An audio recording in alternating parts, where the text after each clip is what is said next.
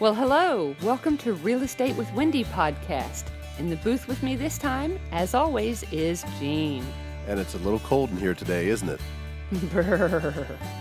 Today, we're going to be talking about the BRRRRR Method. The BRRRR Method is a method of investing in real estate that has been around for a little while. If you look it up, BRRRRR. There's a lot of R's behind that B. So let's talk about what this acronym means, what it stands for, and what it can do for you. Okay, so B, buy. You want to buy a real estate property. You want to buy something that you can, get your hands on, own it. And then, of course, we're going to get into the R's.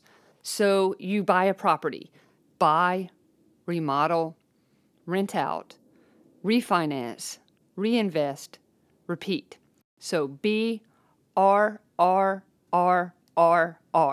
Buy, remodel, rent out, refinance, reinvest, repeat. You buy a house. Let's say that you've already bought a house. You're living in your house. You own it. Let's say you've got a little mortgage on it, maybe, $50,000, but your house is worth $300,000. Well, in that case, you have some equity in your home. You could go to your bank, you could go to your credit union, you could go to online, and you can ask them for a loan against the equity that is in your house. It could be a HELOC, it could be a secured loan, it could be unsecured, it could be any type of loan, and here's how much we're going to hand you. So what would you do then? Let's say if it's the house you live in and you're living in it and it doesn't need to be remodeled, what might you do then? Me personally, I'm doing this method now myself. I have a house that I own outright.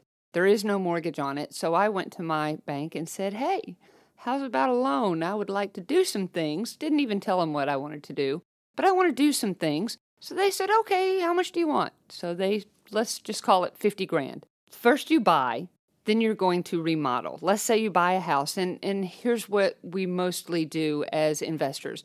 When you buy a house, you're buying a house for, let's say, less than what it's worth. That's what we do as investors. We want to buy for less than whatever it's worth on the dollar. So you get a house generally that needs some work.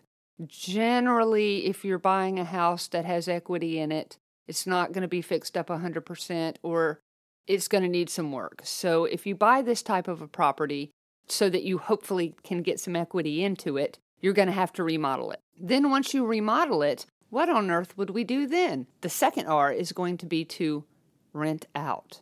Once we've fixed it up, we're going to immediately want to have some passive income coming in and some cash flow coming in and some return on our investment. So you rent it out for, I don't know how long, however you want. It could be 3 months. It could be 6 months. It could be a year.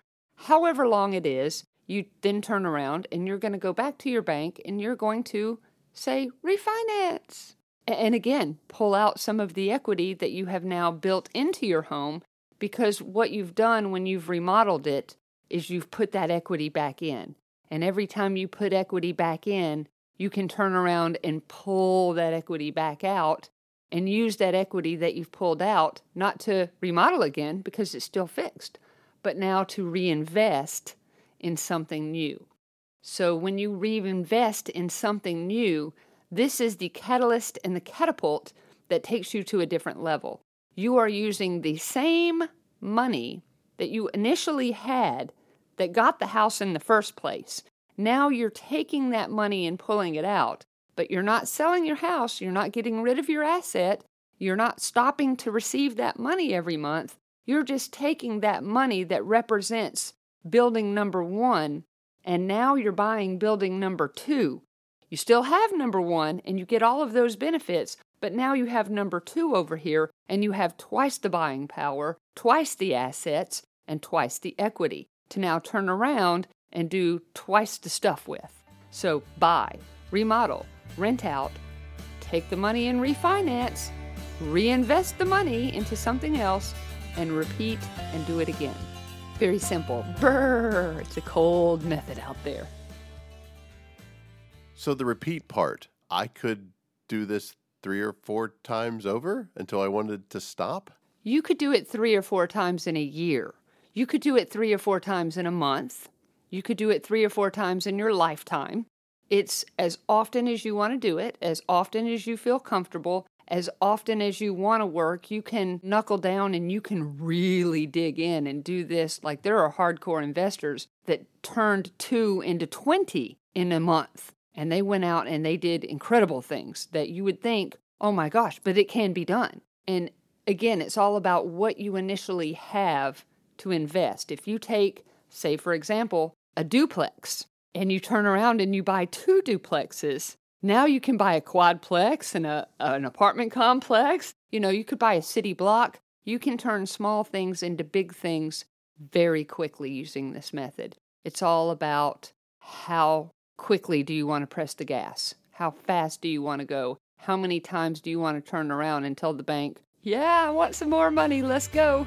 And they'll just keep giving it to you. It's the craziest thing. Okay, so going back to buy, I often get asked, Wendy, what types of houses do I want to buy? What do I want to look for? That is indeed the secret now, isn't it? This is something that as a realtor, as a property manager, as an investor, I've been doing this for a long time.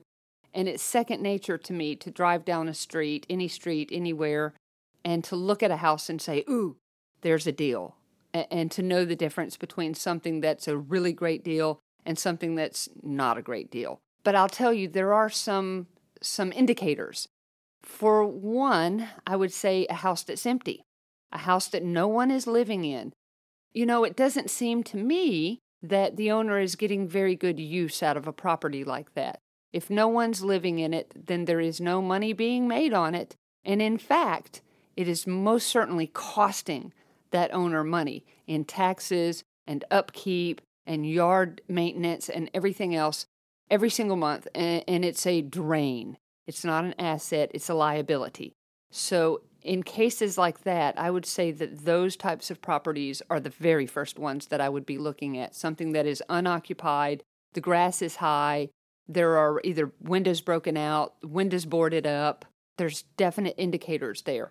Maybe a neighborhood where it's not the prettiest house on the street. Yeah, maybe somebody lives there, but it's the ugliest house on the street. That too might be, if it's the right area, something that I would look at pretty hard. Something that has been problematic. A house, let's say, for example, something that's on the MLS, something that's on the open market, but it hasn't sold in a really long time. And this is something that so many people overlook and forget about. It doesn't have to be this secret off-market deal. It could be something that's right there listed on the internet. It says it's for sale. It's been on the market for like 8 months. Nobody's touched it. It says they want $100,000 for it, but I'm here to tell you, if it hasn't sold, maybe you just offer 50, and there's your equity. Again, it's not just seeing the house or seeing the right property. It's about negotiating a deal. That is also part of the buying process. When you look at these deals, you have to figure out, okay, is it empty? How much equity? And I'll tell you too, this is where you may want to consult with a realtor or a real estate agent. If you don't know just right off the bat how to look at these properties and tell how much it's worth, how much you're going to be able to get out of it, how much you can rent it for, if these numbers aren't numbers that just pop right into your head, you need a professional to help you. You need someone on your team. We'll talk more about teams later, but a team is going to be one of your greatest assets. You're going to have the right realtor, the right property manager, the right people on your team and in your life to help you with these decisions, to help you run comps, because the busier you get as an investor, you're not going to run your own comps. You're going to pay someone else to do that for you, or you're going to have a person on your team who's going to be doing that for you, because then they know that when the house sells, when you go to do whatever you go to do with it, that's your realtor, and that's when they're going to make their money. So they're going to be happy to give you these little tidbits of, this comp or that value or whatever, just because that's part of their job.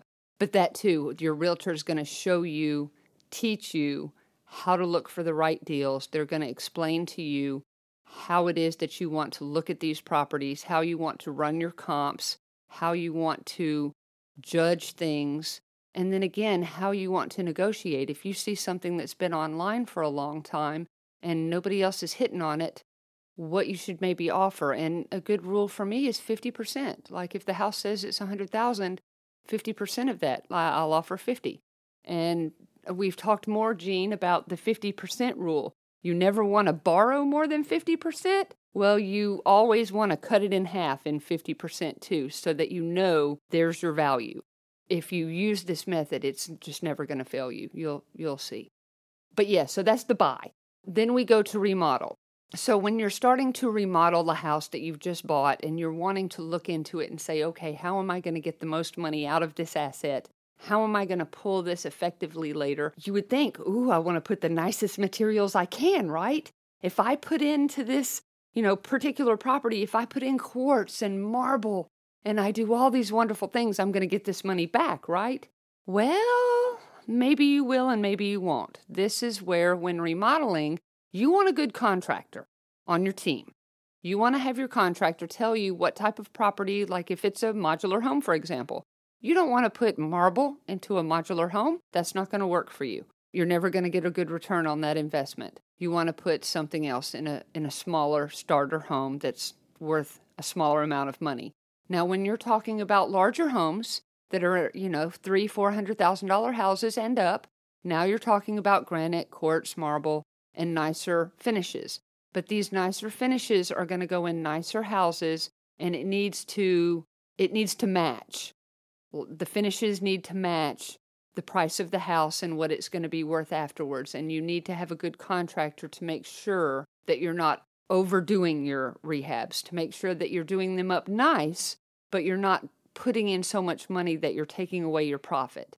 And you need to have that nice medium ground where it's just the right finishes that go into that house and look like they belong there without costing you too much money and eating into your profits, because every penny you spend eats into your profit.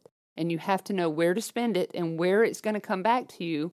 Just a little example, I'm working on a modular home right now that is in a very rural area. And in this area, the owner of this house thought he was wanting to put in some fancy granite. And I said, no. We do not want to put in fancy granite for two reasons.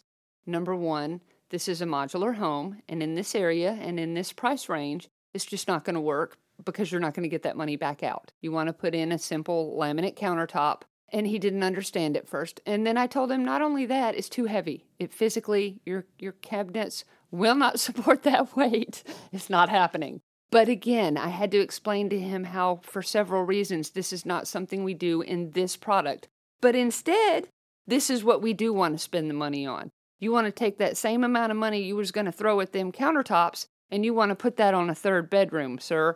That's where that money is going to make you some money. You want to go ahead and spend $200 putting up a wall right here and make another bedroom, because that is going to get you more money every month. Whereas these countertops ain't going to mean nothing to nobody. So make sure when you're doing the remodeling that you're remodeling the right things at the right time in the right location for the right reason. Very important. And listen to your contractor. I'll add to that you can keep your costs down by buying cheap appliances too. And I learned that kind of in a funny way. My first wife and I bought, a $350 dishwasher when we had our house built. When I got divorced, and a good friend of mine was letting me rent very, very cheap, and the dishwasher was broke, he said, hey, I'm letting you rent cheap. If you want a dishwasher, you can buy yourself one. I bought a $100 dishwasher. It worked just as well as the $350 dishwasher. And I thought, well, if it breaks and I buy another, I've still only put $200 into this. And the truth is, it never broke. It worked just fine. Those old appliances just seem to work better than the new ones somehow. I like the older used appliances myself. Less mechanical, fancy machinery and computers means less problems. At least that's what I've found. So we've gone through BRRRR is the next one for the rent. Once you've remodeled, you're going to want to rent out your property, get some tenants thrown in there, get them in there pretty quick as soon as you can. But you don't want to throw just anybody in there. That's where we're going to talk about the next part. When you go to rent out your property, now that you've got it fixed up and you want to rent it out so you have your passive income, I recommend a property manager, a professional who has been doing this for a very long time and is very well vetted, comes with references and the whole nine. So you find yourself a property manager who's local in your area, and they will help you to do screenings and do background checks and credit checks and employment history checks and court records checks and reference checks and been verified checks. There are so many checks that you can do on your tenants. And I would say too, I'll give you one.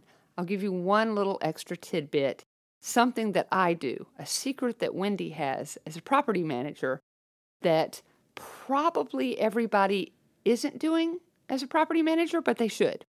When I'm screening my applicants, not only do I run all of this stuff on them, but they have to get there somehow. Usually it's in a car, right? So when I'm talking to them, I'll be chit-chatting, and at some point we both walk out to our vehicles and we say our goodbyes. When I'm looking and saying my goodbyes to them, I'm looking at their car. I'm inspecting their vehicle, believe it or not. I'm looking inside, even though they may not know this. I'm judging them based on, does their car look clean? What kind of car is it? Is it a nice car? Does it look like it's paid off? What kind of wheels do they got on this car? Is it pretty worn down and beaten up? Is it funky? When I do their address, same thing. I'm going to drive by that house, and I'm going to see how they're living. What kind of condition their yard is in, their house is in. Are they keeping it up? This is how you can tell what kind of people you're actually dealing with. Now, again, I become a professional private investigator, and I go to even more great lengths. I won't get into that. I'm not going to give away all my secrets. But it's part of the vetting process. I will tell you this, a good property manager is going to thoroughly vet your tenants. They're going to thoroughly make sure that you've got the right people in there. And then when you do rent it out, you're not going to have the problems that you hear about from some people, crazy stories about people destroying their houses and stuff. That doesn't happen in a world where you have thoroughly vetted your tenants. And another secret, you've gotten tons of money from them. First month's rent, last month's rent, security deposit. If there's a pet, hefty pet deposit. We're talking $2,000 to $3,000 minimum for just one pet. So when you've got this much money out of people up front, right out of the gate, what do you think is going to happen? You have got so much to hold over their head, they're going to behave like trained puppies. Every time, I promise you. These are secrets. These are tidbits that, yes, this is what you do. This is what you get for your property manager. And if you've got a good one, this is how it works. So you rent the place out. You do it for however long you want to do it. And then we get to the next R, which is refinance. At some point in the near future, 1 month, 6 months, however many months, you're going to want to look at your interest or your equity again. And you're going to look and say, let's say the market has gone up. And now all of a sudden your $200,000 house, bam, it's worth $300,000. Well, now you've got more equity that you can pull out.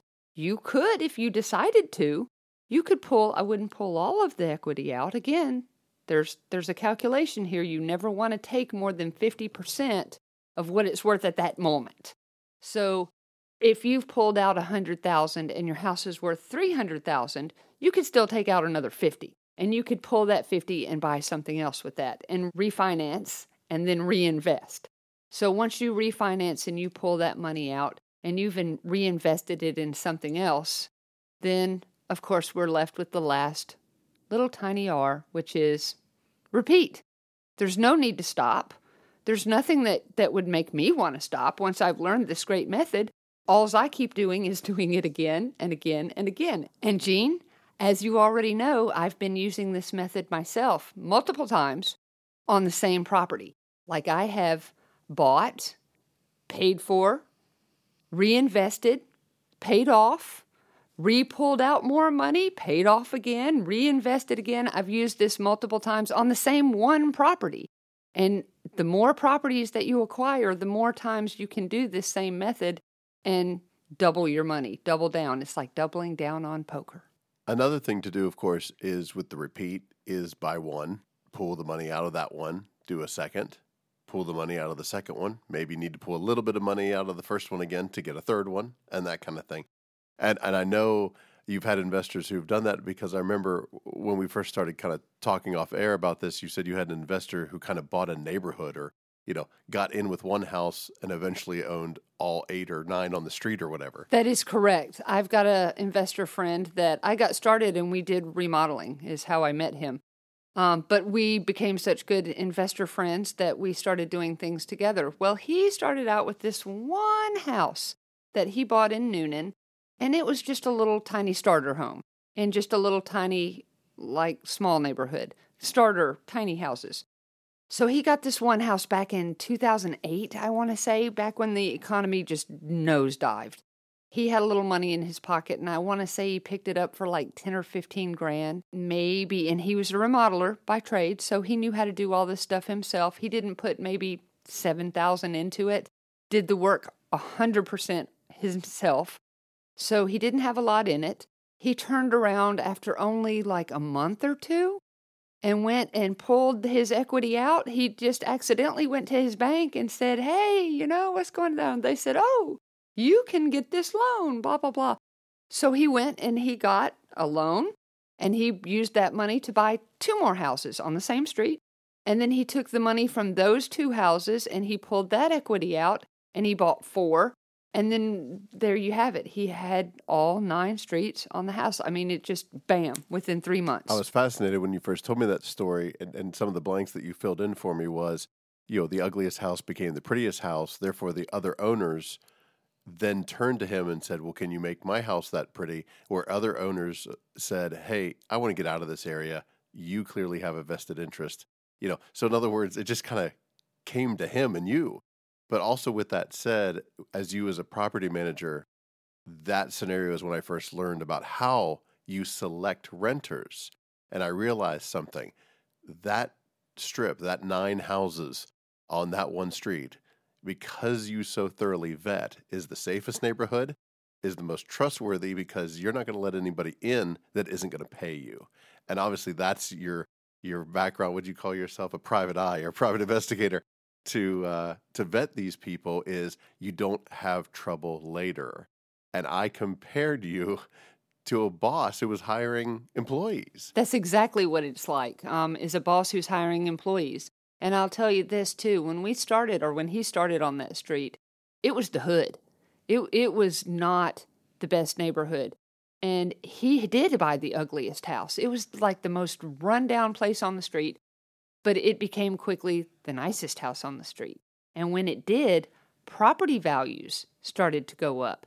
And every house that he got, property values, as he fixed, they went up and up and up and up.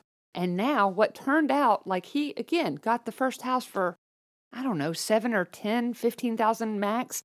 I don't know what it was now, but again, I want to say got it for 7. Maybe by the time it was over, he had 15 in it. That's what it was. And now this house, only 7 years later, is worth over $200,000. And we're talking a matter of 7 years. So mind-boggling.